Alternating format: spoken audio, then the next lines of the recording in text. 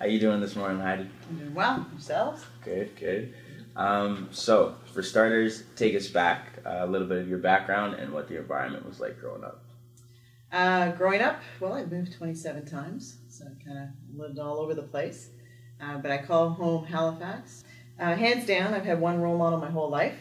Somebody that still to this day has a major impact on me, and that's my coach from high school. But Nancy Layton was my coach for every sport, because I went to a private school in Montreal, and we were smaller. And she just sort of set us with a tone really early on. If we smoked, if we were drinking, if we were in any drugs, we were off the team, end of story. She just had a no tolerance.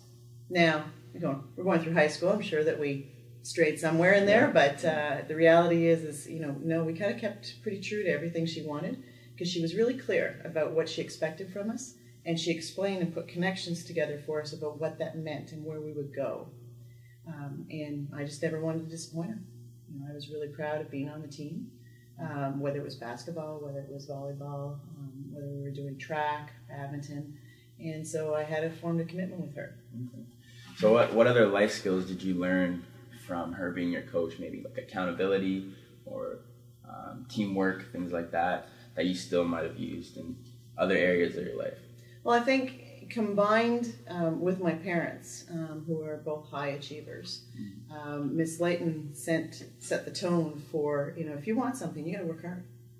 Today I understand, being sort of an academic and professional in the corporate world, that commitment comes in a lot of different forms, and I call it grit, because that's what we're kind of seeing now from Angela Duckworth. But, way back when, when I was in high school in Montreal, she taught me that, hard work is what's going to get us to the championship. Teamwork's what's going to get us to the championship. And if we don't all work together, it's not going to happen. And these things, things that we all kind of understand and you hear. But there's days when she would want us to run up Mount Royal, and it's 7 o'clock in the morning, and it's cold in Montreal. And, and I didn't want to go, right? But then there's some other teammate who's, gung-ho that morning, and they're going, and, well, I don't like to be left behind. So there it is, there's that perseverance that comes out because you want to give back to the team. Giving back to the team is a really important aspect of it, and committing to my team members, and I would never let anybody down, never. I will never be that person ever in my life letting somebody down. That being said, I've been taught some other goals about how to kind of achieve goals. It's not just about grit. Mm-hmm. So another area for me is connection. When I set goals, or when I talk back, I look back at Nancy's experience, or I look at my father's or my mother's, I have to have a connection to it. And that connection has to be tied back into my values for it to really work. And so if that goal is going to go against my values, that goal is not going to happen.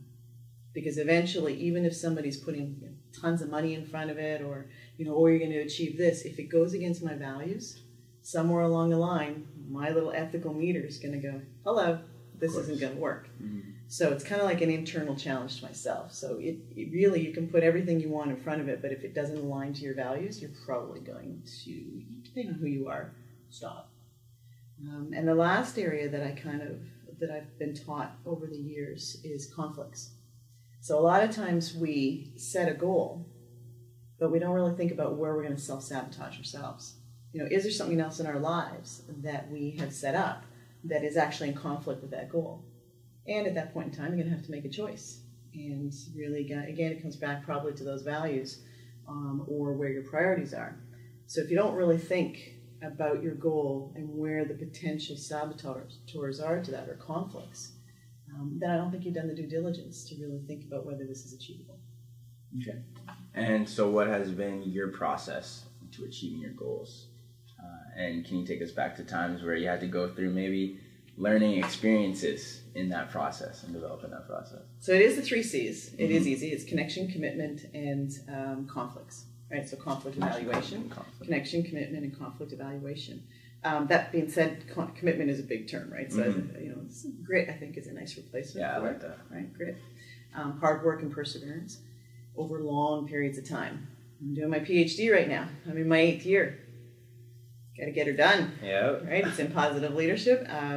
The connection for me in that one is I've learned over the years. I've seen amazing leaders. Again, Nancy, my dad, my mother. But I've also seen not so great leaders along the way. And so I have a connection to wanting to finish that because I've seen the impact of great leaders, positive leaders, and I've seen the impact of really negative leaders on people. So I want to make sure I deliver on that so that I can give back to all the great leaders who have influenced me and helped me. And I don't believe in revenge. So for me, it would be giving the information back to the people who were negative in my life. Maybe they'll make a positive change and then not do that to somebody else.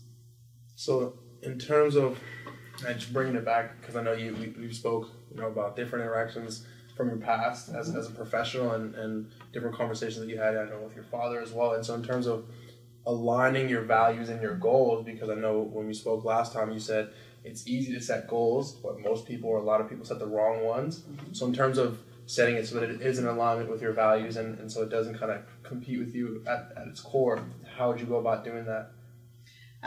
Well, how about I give you a couple of examples of things that have really stuck with me over the years. Funny enough, they're both my father, because my father's an amazing man. He's done so much in his life, but he's a great dad. And so, but he's my mentor. He's my advisor. And so a couple times in my life, even in my 30s or something, I remember I was working with a really amazing vice president at Xerox.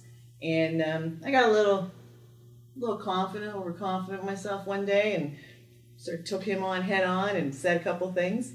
And that didn't thrill him. And so I went home that day and I was talking to my dad and I was like, well, I got to hold my ground and stuff like that. And he says, well, princess, he says, you messed up. He says, so tomorrow, he says, put your tail between your legs, walk in, apologize, take your lickings, and then keep going. You just learned a big lesson.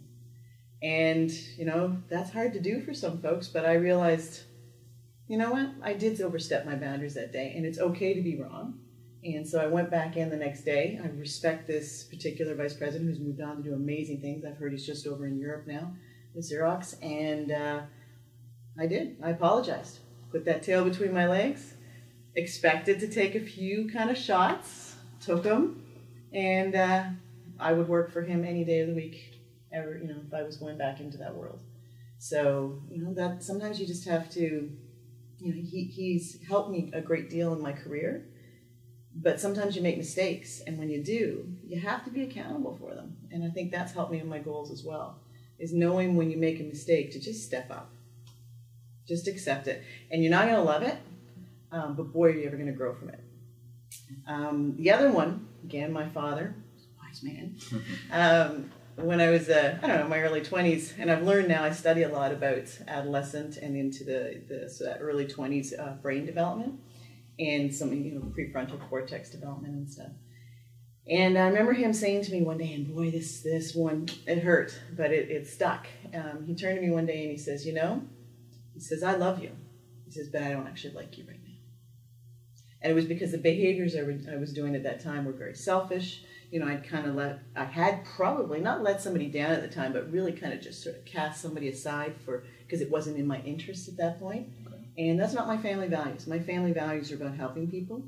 And so he was quick to, in a very kind way, but direct, let me know, well, I don't actually like you right now. And that does not leave you when you have somebody say that. But he did remind me that he loved me and that he would always love me. So that care was there. So he taught me about accountability and that you really, with all people, kindness is an amazing tool. Kindness is important. So accountability, kindness, all those things. Okay. Would you be able to share your thoughts on mental health and the importance of raising awareness? We hear there's great videos going out right now about be kind. So you just heard me kind of mention that my family's always told me to be kind. Sometimes you're in a situation where you don't like something that's going on, but how you handle that situation becomes important. And I have made a ton of mistakes, and that's what I've learned from. So I'm one very competitive person, but with myself. And so when something stands in my way, there's a lot of different, ways to approach it. So at one point in my career, I used to sort of knock things down and then worry about it later. Later on, I kind of learned, you can kind of dodge things a little bit. And then eventually I learned, why don't you actually include it? Include it as part of your process and recognize what the other person is going through. So as much as I can, I try to understand the other person's perspective. Bringing that back to mental health. A lot of people don't understand when someone gets angry. Let's say it's on the football field, right? Somebody gets really angry. Somebody says they've just got a bad attitude. Maybe not. Maybe they're struggling with something and that it's coming out as anger.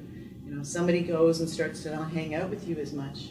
Is that a sign that they don't like you, or maybe they're caving in and they're starting to go and retreat from social life? Those are signals that we have to watch. And I think Bell Let's Talk is amazing because people are starting to talk about when they lost their temper, when they started to recluse, when they did damage to somebody, and they're letting you know, I was in trouble. So as opposed to kind of pushing those aside and seeing them as or things that are I don't understand or I don't like and they're not going to work for me, maybe turning around and saying, let me just walk over to the other side and see if I can stand in their shoes for a minute and see if I understand. Mm-hmm. It's hard to do sometimes. Yeah, but important. Very important. Important skill, empathy, right? Empathy and trying to see things from the other complete side of, let's say, a continuum. Walk all the way over, as uncomfortable it is, turn around and have a look and see if things look a little different. I think it'll make you a different person. Agreed. So, kind of going back to your story, what has been, would you say, your biggest setback? And if you'd like to, how did you get through it? And when did you realize that you had overcome that obstacle? There's probably a couple of kind of pivotal moments that are a little different. I've had a lot of setbacks. That's life. Mm-hmm. Right? Financial ones, all that. You can overcome those things eventually. Like those are things. I think financial stuff can be really a big deal, but you can get over it.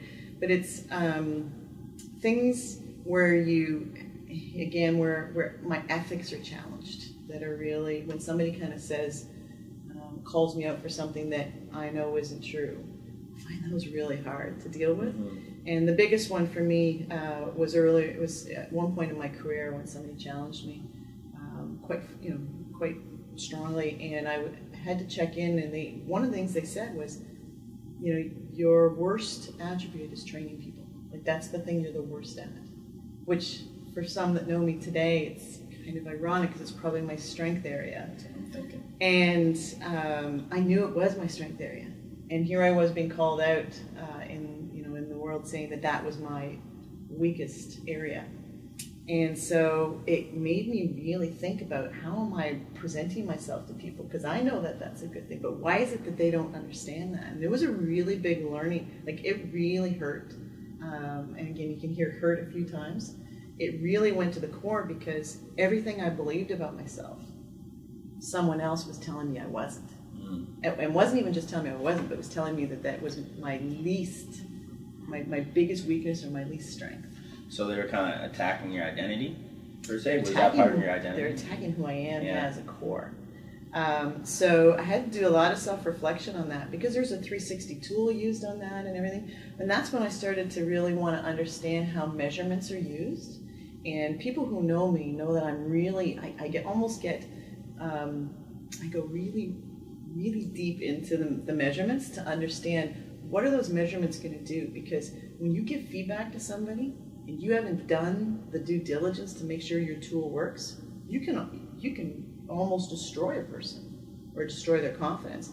So I've really focused, especially turning over into the academic world, on making sure people use tools that are going to do what they are expected to do, right? What they say they're going to do. Because if you give the wrong feedback, and that tool was inaccurate, the way they had put it together was not done with validity, right? Mm-hmm. Statistics world or reliability. So now I really emphasize that. If you're going to give feedback to somebody, be sure the tool you use works. That was devastating for me. It was devastating. It had a lot of impacts to it. Mm-hmm. So that was one. The other one that's really hit home is if you've ever stared hopelessness or depression, major depression, or somebody who's suicidal in the eye, it's incredibly enlightening to how little control you have. And the only thing you can do is listen. That's your best tool. the power of just listening and watching and observing that person, because whether you can help them or not is going to depend a lot on whether you understand where they are. And so I think that kind of hits on the head of, we talked a lot about self-awareness in a lot of the conversations that we've had, and I think whether it's incorporating that with communicating with other people, dealing with the mental health issues that are very real, it still works, when you're trying to match your values up with goal setting. So in terms of being self-aware, to set yourself up so you can be proactive in a conscious way, how would you go about doing that? Because obviously, to interact with other people, you have to control yourself, which is hard. Whether it's, and you don't always have control of those situations. So, dealing with emotion and dealing with obviously other people, how would you say that, you become self-aware, you can kind of begin to take steps to be more self-aware? Yeah, there are certainly, emotional intelligence is an amazing process that you can look at, and it has four, depending on which model you look at it. It talks about being self-aware and then self-management. I think self-management is really important. And then it says, now let's go see how good you are at seeing other people and then managing those relationships. Those two first parts of being self-aware and then self-management are so critical. I think, coming back to my comment about, I have some principles by which I live. One is I do try to listen. I really do try to listen, and every once in a while I'm in a hurry. And when I'm in a hurry and there's time pressures, I think that's when I listen the least. Or I'm listening, but it's kind of like when you see people on the phone, on a phone, and they're like, just a second. You're not listening. You really aren't. You're multitasking, which is an amazing skill as well, but you're not really listening. You've got to sit down and actually look at the person and try to understand, and again, go walk down that path to the other side. So that's one thing I try and do, is listen. But the other thing is I have to recognize that if I'm too busy, I'm going to make mistakes. And I've got to watch for prioritizing things. So I think the biggest thing I've learned, even in the last couple of years, is you have to say no. You got to be able to say no. And, or say later.